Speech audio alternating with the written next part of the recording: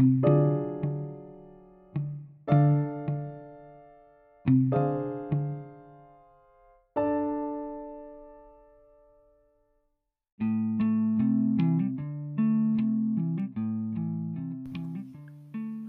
and welcome to the Pondering Theologian podcast. I am the host, Nathaniel. In this episode, I'm going to welcome you back to my random ponderings and musings about terms that just hit a little differently today. And that term is defending honor. I'm a recovering human in a lot of ways, and by that I mean that I was in a place both religiously and secularly that was not very good and well towards other humans a while back.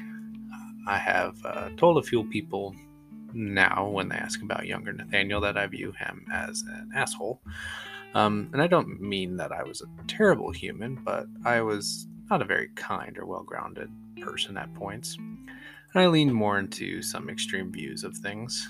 I have since had the great blessing to have wonderful people in my life who have challenged me and stood with me while I wrestled and came to terms and answers to some questions on my own, or through coming to terms with needing to ask for help and getting emotionally, logically, or spiritually to a different place. Something I recommend for everyone is to find someone who is safe to ask questions and stick with those people who will push back a healthy amount on what you say and what you believe.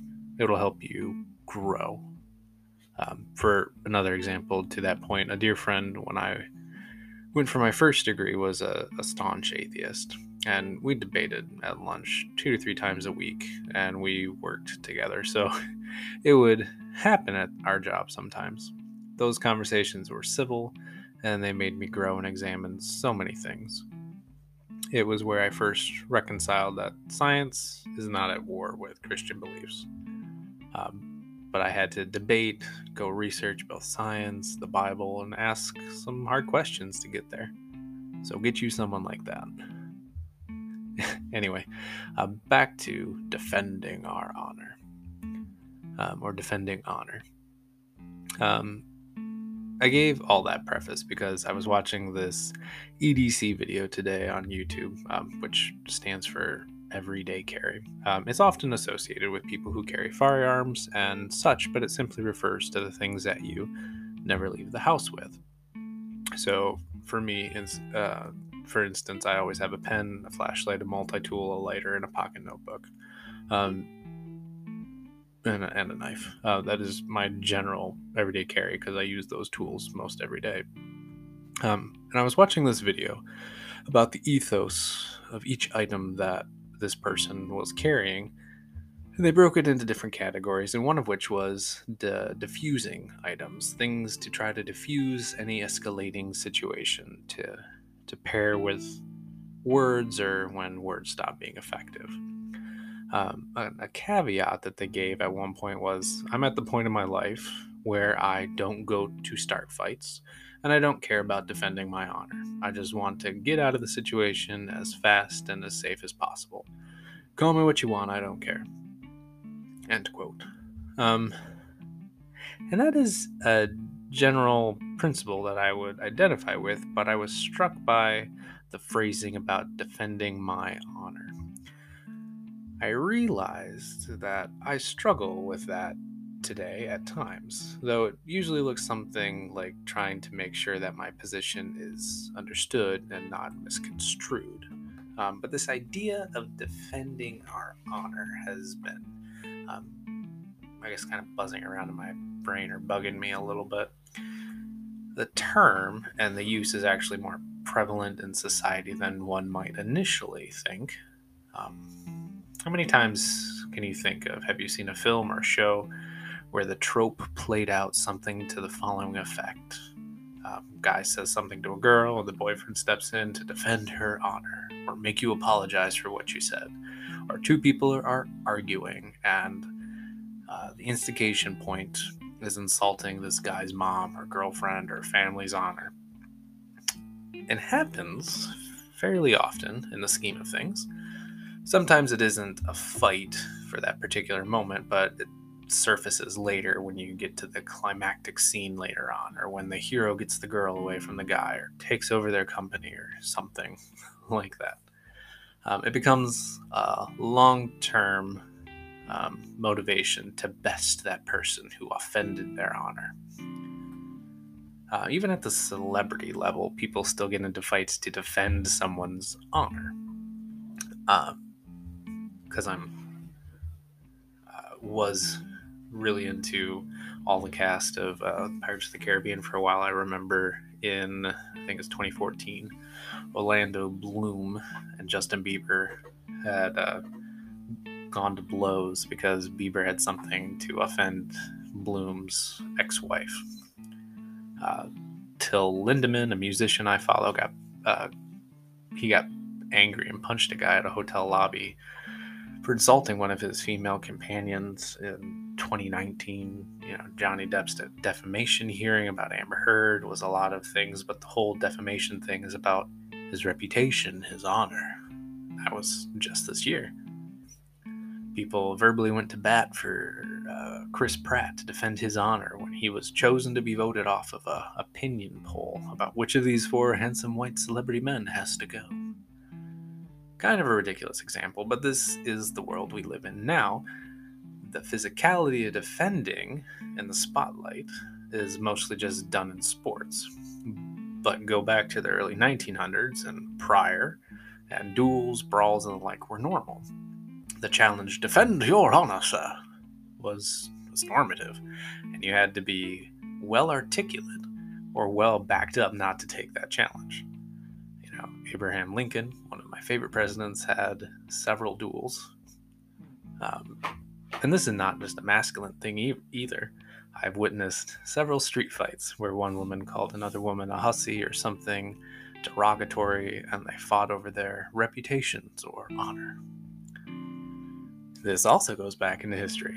Princess Pauline Metternich and Countess Anastasia Kalamansk dueled in 1892. Acere del Casevier and Miss Shelby in 1886. There's one historical account called the Petticoat Duel of 1972, where Lady Almarie Braddock and Miss Elphinstone dueled because one insulted the other. They dueled by pistols, then swords, until one decided her honor was satisfied, which is fascinating. And you can look to the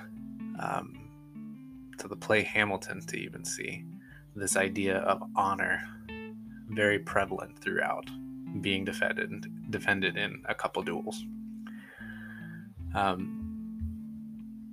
There's books to discuss what is permissible, ways of defending someone's honor, even.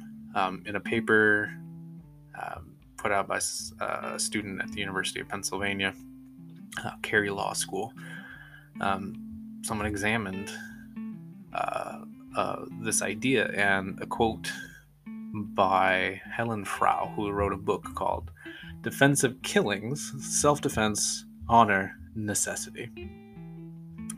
I'm not sure I want to read the book, but in the book, Frau argues that some cases of seemingly futile self-defenses are actually instances of justifiable defense of a victim's honor. This book came out in 2018, and the examining of that book in that University of Pennsylvania Law School came out the same year. So fairly recently, this is being examined in law. To the point of violence for defending honor is still something considered valid in the United States and in other parts of the world in our law system. Some of this is outdated, some of the duels and whatnot or mentalities or toxic ones that prevailed across history. But some things still remain. Consider toxic masculinity as one, where there's needlessly aggressive and violent means to which men will assert their power and supposed superiority. This may have been a reasonable tactic in hunter-gatherer times where communication was different and where territory and survival were not really something that was debated and civilly discussed. I suppose you can make some arguments in the Middle Ages about things to the same extent, but I struggle sometimes to see where there needed to be so much Bigus Dickus-like behavior, which that's a Monty Python reference if you aren't familiar. My point, though, is that needless aggression is not necessary. And if we follow Jesus' instructions and, the quote, common courtesy, golden rule, and actually embodied the fruit of the Spirit, we'd not be using those aggressive means to begin with. This defending of honor is not just a general society issue, though. It affects our faith. Consider how many extremist groups are violent and have toxic and violent traits inherent to their functions in the world. And many have some religious tie-in. Jihadists, crusaders, the KKK. And I don't need to delve into all of them, but there's just a few. Let's look at Western Christianity today. How many in the evangelical wing of Christianity has this inherent need to defend God, defend God's honor, if you will, by their understanding? At one of the many Life Point churches, a pastor gave a sermon in February of last year titled, "Will You Defend God's Honor?" And in it, he says, what we need to learn from this story, what drove David to fight Goliath, was his overwhelming desire to defend God in the glory of God. End quote. This pastor, at another point in phrasing the heroic actions of the boy David, says, David was willing to throw himself on the hand grenade to ensure that God's name and God's glory weren't damaged.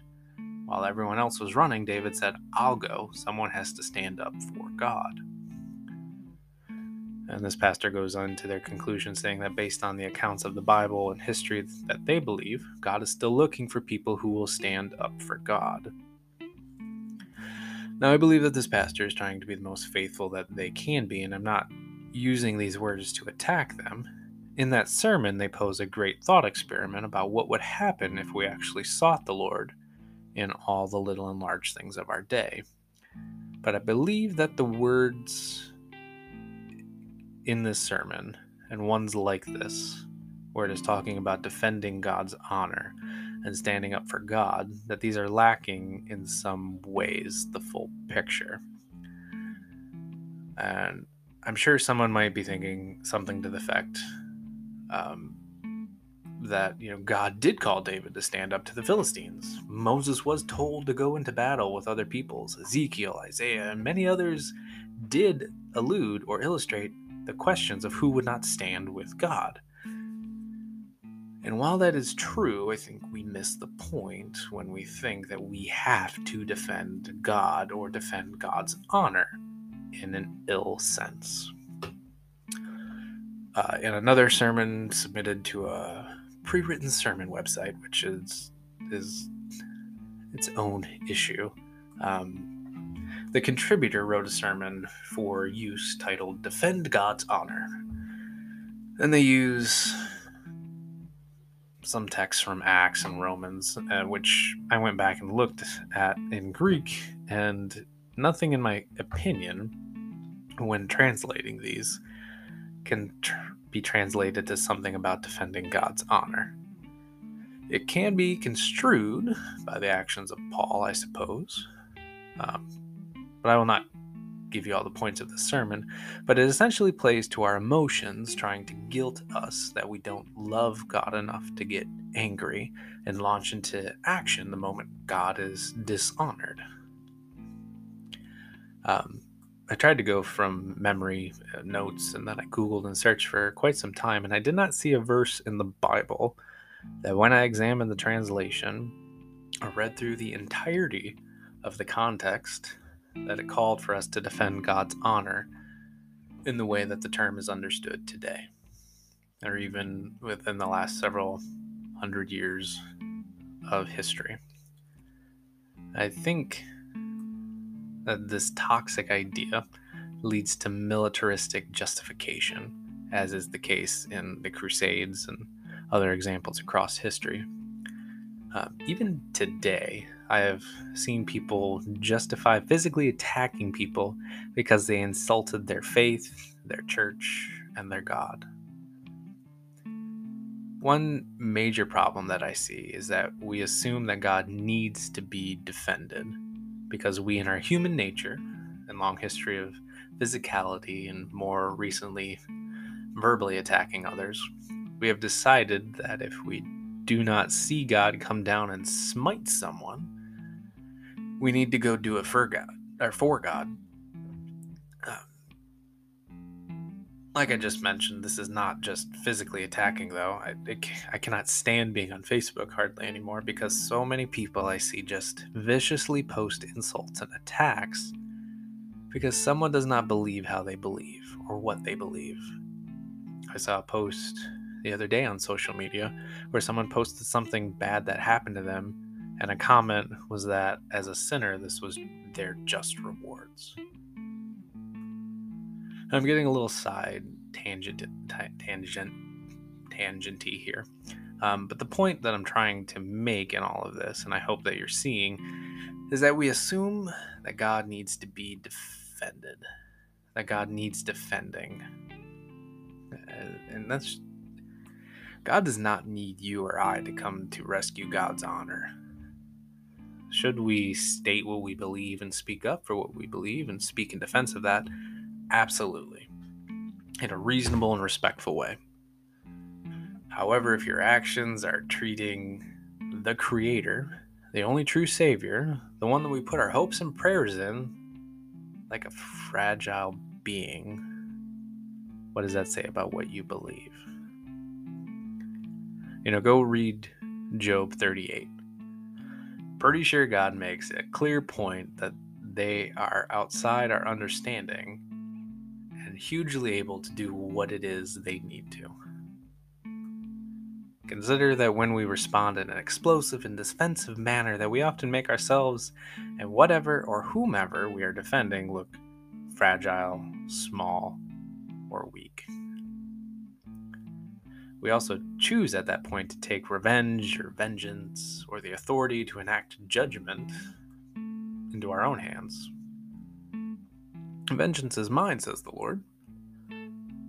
We also completely disregard Jesus' teachings when we think that we have to get big and explosive and violent and belligerent or any other adjective to that extent that you can think of. Go read Matthew 5. It is a chunky chapter of the Bible, thick with information and chock full of directions, commands, advice. It is a fantastic chapter. From it, we get things like turn the other cheek, blessed are the peacemakers, blessed are the meek, blessed are the merciful. If someone would sue you and take your tunic, let them have your cloak as well. If you are shamed, defamed, dishonored, whatever, you are still called to be Christ-like. And here's an entire chapter talking about how to be Christ-like. Just one chapter in a big old Bible. Not once does it declare, stand good, sir, and defend your honor. Madam, defend your words in a duel, or let your honor fall like your values. Stand up and defend the honor of God that some oaf just stole with some words.